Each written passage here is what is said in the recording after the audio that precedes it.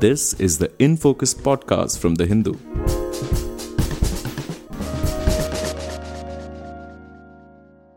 Hello and welcome to the In Focus podcast. This is G. Sampath, your host for today's episode. Earlier this week on Thursday, Japan's new Prime Minister Fumio Kishida dissolved the lower house of parliament, paving the way for general elections which are scheduled for October 31st.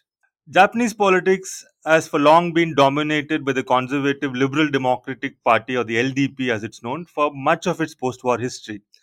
Under Shinzo Abe, Japan's longest serving prime minister, who stepped down in September 2020, the LDP has moved further to the right. Abe's successor, Yoshihide Suga, lasted just a year. His growing unpopularity meant that the party did not want to go to elections under his leadership, and he stepped down last month, making way for former Foreign Minister Fumio Kishida to take over. Under Kishida, the LDP has built a sizable lead in approval ratings, with nearly 47% of those polled in different opinion polls saying that they will vote for his party. But Kishida has some tough challenges facing him. Even as COVID 19 is still around, the economy has been battered by the pandemic, and the rich poor divide has only grown sharper in Japan under the growth centric policies of Shinzo Abe. So, is it going to be an easy win for Kishida given the leadership position that the party enjoys in the opinion polls right now? And even if the LDP wins, is he likely to enjoy a long tenure as PM, or is Japan headed for a replay of the unstable 1990s, which saw almost a different prime minister every other year? So, how will the new regime navigate also the growing hostility between the US and China, given that China is one of largest trading partners and an immediate and powerful neighbor as well? So, with the world's third largest economy heading for elections later this month, we explore all these questions with Stanley Joining, international affairs editor at The Hindu. Stanley, thank you so much for joining us. Thanks, Sampath. Thanks for having me here.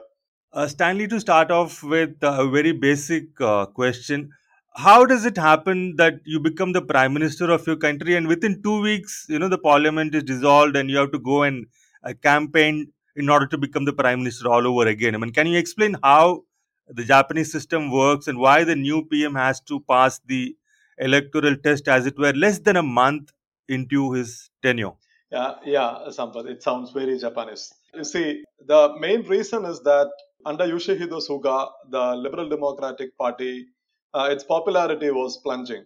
And on the other side, the lower house of parliament, the House of Representatives, it is elected for 4 years. So the 4 year term is ending now on October 21st.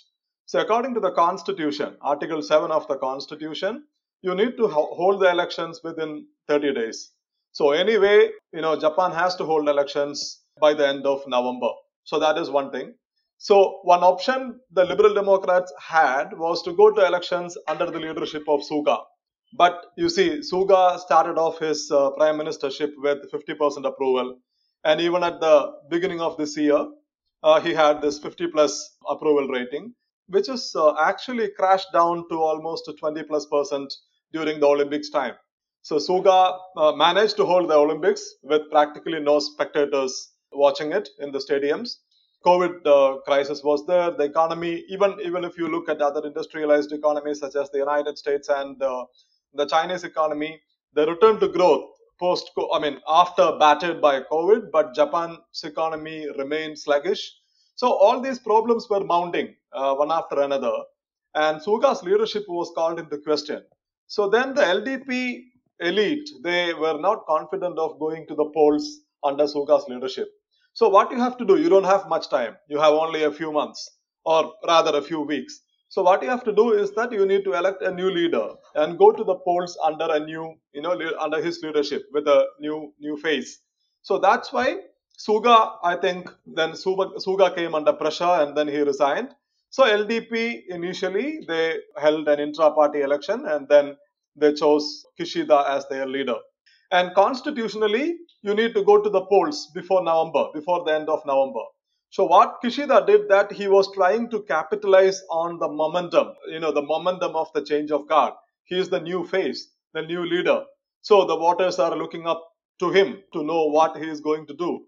And also, he became prime minister, and then you have only a 3 week window before the elections, which means the ruling party, which has more resources than the opposition, can, or Kishida's strategy, I think, is that the ruling party can go to the voters, can amplify its messages, reach out to them better than the opposition could do. So that's why he quickly called for the elections, because the elections could be held in November as well. But he wanted to capitalize on this momentum and then win a fresh mandate from the Japanese public. So this is the constitutional and political calculus behind the elections, or behind the political changes that are happening in Japan right now. Right. Now, coming to the elections themselves, what are likely to be the main issues on which the elections would be fought? Like, what is top of mind for the voters, and what are the opposition parties demanding, and what are the main issues that are likely to be top of the agenda? See, I think broadly we can categorize the issues into three. One is, of course, COVID, and second is economy, third is foreign policy or China. So these three issues, I think, in a larger point of view, are going to dominate the electoral agenda. But if you go deeper, of course, there are differences between LDP and the other party and the Constitutional Democratic Party, especially on issues of rights, even the right to use different surnames for a couple, etc., etc. But broadly, let's look at these three issues. So economy is a main issue, because as I said, Japan's economic growth remains sluggish on the one side. On the other side, it is also faced with growing inequality like any other industrialized economies. And these issues became worse during the COVID period, because during the COVID period, even the growth has crashed down. And then, there was no wage increase. If you look at real wages, there were studies that practically there was no increase over the last 4 or 5 years.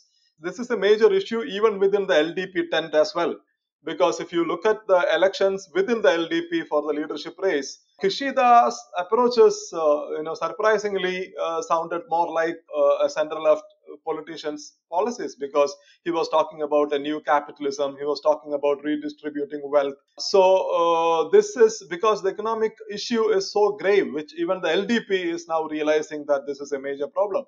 And COVID, the actual numbers I think have come down to less than 2,000, but still it remains a major problem, because Japan is very slowly opening up the economy. Vaccination is some 60 to 70% of the population have got the first dose of the vaccines. So slowly Japan has to come back to its pre-COVID life, or at least with COVID remaining under the control, the Japan has to adjust with the new normal. And the Japanese think that Suga's period, the Suga government's handling of the COVID crisis was catastrophic. So the new leadership has to build that confidence, has to offer something to the public about how to win the trust of the public in dealing with the pandemic. The third is, of course, the foreign policy issue is the major problem is China, because Japan, I think, is gradually taking a more hawkish stand, irrespective of who the leader is, towards China. And this position is also shaped by external factors, such as China's crackdown on Hong Kong, or the rise of tensions with Taiwan, or even the United States' growing focus on East Asia and the Indo-Pacific region, where the United States recently reached an agreement with Australia, the US, and Britain, form the AUKUS. So the geopolitical weight is gradually and steadily shifting towards East Asia, and Japan cannot stay away from that, because Japan, Taiwan and China, Japan have to deal with these two, or any conflict that would arise out of or around the Taiwan issue, Japan cannot stay out of it. So these three issues, I think, would largely dominate the electoral agenda this time, Sampath. Okay, speaking of policy issues and what are going to figure top of mind for the voter, what are the main divergences in approach to these three issues between Kishida and the LDP and the opposition Constitutional Democratic Party? Are they differing? Are they offering different things to the voters on these three issues or on any other issue, in order to which would be necessary if they're going to be giving a real choice, or are they on the same page with just very cosmetic differences? See, if you look at LDP and the opposition, traditionally, LDP, as you rightly pointed out in your introduction, that LDP is a big tent of conservative and right-wing politicians of Japan. And LDP has dominated Japanese politics throughout its post-war period. It was defeated only twice in the history since mid 1950s. And the most recent was in 2009 when the Democratic Party was still there. The Democratic Party defeated LDP. Now the Constitutional Democratic Party, which rose from the ruins of the Democratic Party. The Democratic Party was in power for only for 3 years, and then it collapsed. It was when the Democratic Party was in power that the tsunami happened or the Fukushima disaster happened. That kind of destroyed the party's prospects, those crises. And then the party leadership fell out with each other, and it splintered into many groups. And then with the Constitutional Democratic Party, the former Democratic Party leaders are coming together and putting together a proper center-left platform to take on the LDP. The LDP on the other side remained a big hegemon. It is a big tent in which you have conservative politicians, you have hard right politicians, and you also have, sometimes at least in terms of economic policies, you have center-left politicians. But LDP's politics has largely been dominated by the conservative right-wing wings of the party. So this is how it is traditionally. These two parties are differentiated.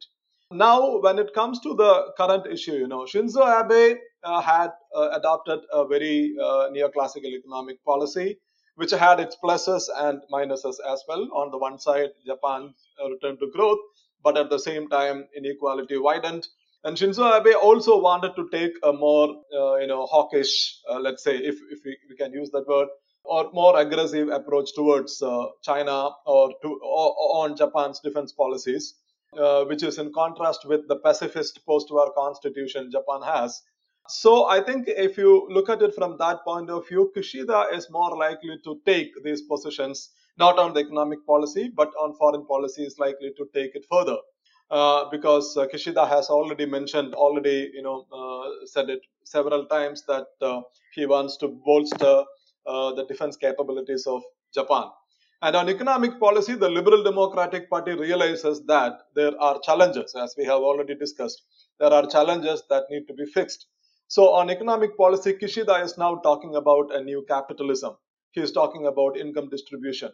He is talking about raising taxes on the rich. He is talking about government intervention in raising salaries to make sure that there is increase in real wage. So these are the agendas apparently taken up by the Constitutional Democratic Party, the CDJP. So when it comes to the economic policy, you see the policies pursued by CDJP, and Kishida's Liberal Democratic Party. These are getting blurred. But on the other side, if you go a little deeper into the policies, we can see that CDJP is taking a more progressive positions on individual rights. And the CDJP is also trying to build a coalition against the Liberal Democratic Party. Recently, I think a couple of days ago, the Communist Party of Japan, the Social Democratic Party of Japan, and another small party, they came together with the CDJP to reach some kind of an electoral understanding. And the CDJP's leader, Yukio Edano, says that we would want to win this election at any cost. So they are trying to bring together all the small opposition parties. And then they say that CDJP, says that they are backing same-sex marriages. They want to ensure that, equality for everybody, including gay people before the law. And they also support, which is a major social issue in Japan. They also support couple using different surnames. So on these issues, basically based on individual freedom and rights, these issues CDJP is taking up. While on the other side, the LDP, while on the economic side, the LDP is talking about income distribution. On social policies, it remains conservative. Because Kishida has already said that he won't support same-sex marriages because he thinks that questions the fundamental structure of Japan's family system and social values. So that is coming out of his conservative or LDP's conservative belief system. So he is sticking on to it. So you can see these differences. You can also see some similarities on bigger approaches. When it comes to foreign policy, one thing is that there is a large consensus in Japan on issues like your alliance with the United States, or challenges coming from China, or Japan's position in East Asia, etc., etc. There is a large consensus, and we should also keep in mind that this consensus was, built by the LDP's hegemonic influence over Japan's polity. So, as I said earlier, there were only two occasions when the LDP were out of power. So, in 2009, when they lost power, the Democratic Party was in power. Basically, there was, the relationship with the United States had taken a hit.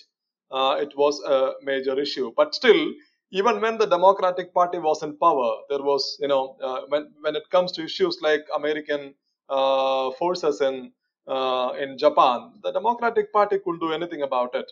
Okinawa, which is in the southern part of the Japanese islands, some 5,000 American troops are there in Okinawa. So these issues, I think, no party can, at least for now, can take a decision against the consensus. But at the same time, there you can see some differences. For example, the LDP under now Kishida or under Shinzo Abe, LDP is taking, it's a gradual process. Gradually they are becoming more aggressive when it comes to their foreign policy. And this aggressiveness is, as we saw, all is also shaped by external factors, because tensions are rising on Japan's shores. So that is one thing. Whereas the Democratic Party, the Constitutional Democratic Party, or the Constitutional Democratic Party has come together with the Communists and the Social Democrats, who are clearly on the left. They are, inclined more towards Japan's post-war pacifism. So these differences you can actually see. But in the election, as we discussed earlier, if you look at the opinion polls, the Liberal Democratic Party with Kishida at its helm now commands, kind of close to 50% support among the electorates, whereas the opposition party, which is trying to cobble together an alliance, which is trying to take on the LDP on social issues, on foreign policy issues, etc., on COVID, because the opposition has blasted LDP's handling of COVID during the most recent wave. So they are trying to take up these issues, but at the same time, the opposition is splintered, and the opposition's rating, according to most opinion polls, do not even touch double digits. So the point is that despite the differences between these two, despite multiple issues, different issues they are taking up, don't expect a miracle in the election. Right. So, Stanley, we are running out of time. So, one final question where I would like you to come in. On the question of foreign policy, you just spoke about how there is a general consensus across parties on with regard to the relationship with the United States, with its bases there and so on. But there has been some changes in global geopolitics where the focus, as you rightly pointed out, is shifting towards East Asia, and there is hostility between the US and China. And Japan, on its for itself, has also had some friction with regard to some islands in the East China Sea, which have conflicting claims from Japan and China as well. So, given this sort of trend towards hawkishness in foreign policy, how do you think it's going to play out in terms of balancing between the US and China? And the fact that China is a very powerful neighbor as well. Yeah, Sampath, I think one geopolitical development that happened almost at the same time when Kishida became the prime minister of Japan was the AUKUS agreement between the United States, the United Kingdom, and Australia. I think the AUKUS agreement is, one of the most important geopolitical developments of this century. Because when Kishida was the foreign minister of Abe, He emphasized on diplomacy, building relationships, and Japan for a long time also, while it remained closely linked with the United States as an ally, it also tried to walk a tightrope between the United States and China because Japan and even Australia, they knew that their prosperity would depend on their economic cooperation with China. So this was the unwritten understanding in Tokyo or in Canberra or most of these capitals in Southeast Asia or in the Pacific region. But you see, AUKUS has defied that trend.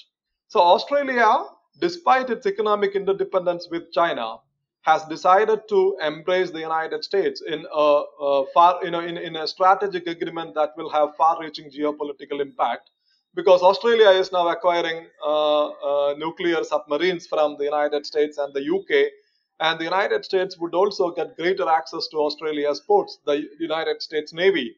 So this is a long-term process. It will take 8 to 10 years, but in 8 to 10 years, the United States and Britain would try to balance against China's growing influence in the Indo-Pacific region.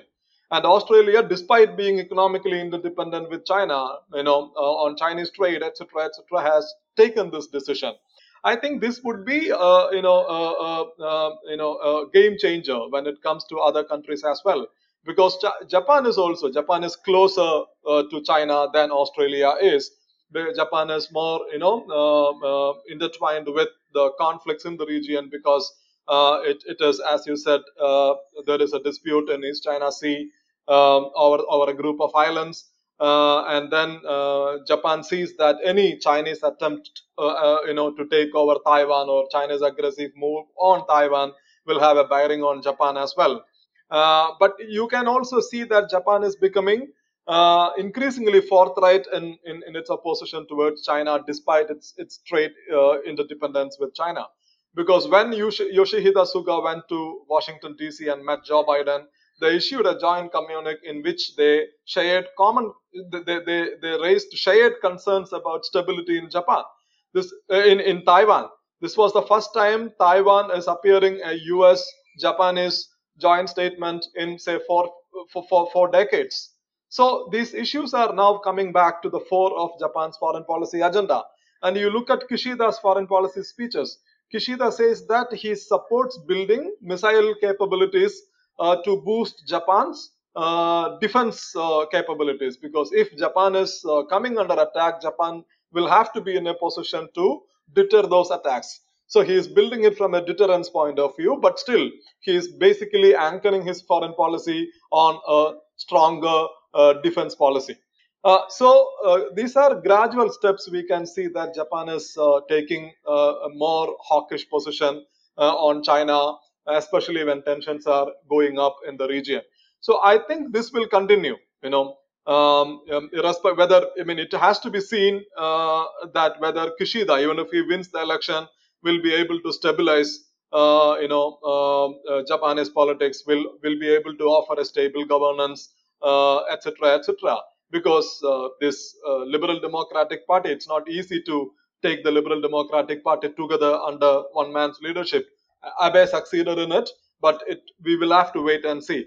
But I think irrespective of the leadership, there are certain trends we can see in Japan's foreign policy, and all those trends suggest that Japan would take a more hawkish position in the years to come. Right. It does seem to be a very exciting time for scholars of geopolitics here, because it's interesting that Kishida has been a foreign minister and has met most of the top leaders, and he knows them and they know him as well, and there would be a comfort level with him. And if he comes back as the prime minister, we could expect that at least the Anglophone world would be more comfortable with someone of his stature and his track record coming in. Stanley, thank you so much for sharing your insights and comments on the Japanese elections coming up. Look forward to doing this again. Thanks a lot. Thanks, Sampath. Thank you very much. In Focus will be back soon with analysis of the biggest news issues. In the meantime, you can find our podcast on Spotify, Apple Podcasts, Stitcher, and other platforms. Just search for In Focus by The Hindu. We'll see you soon.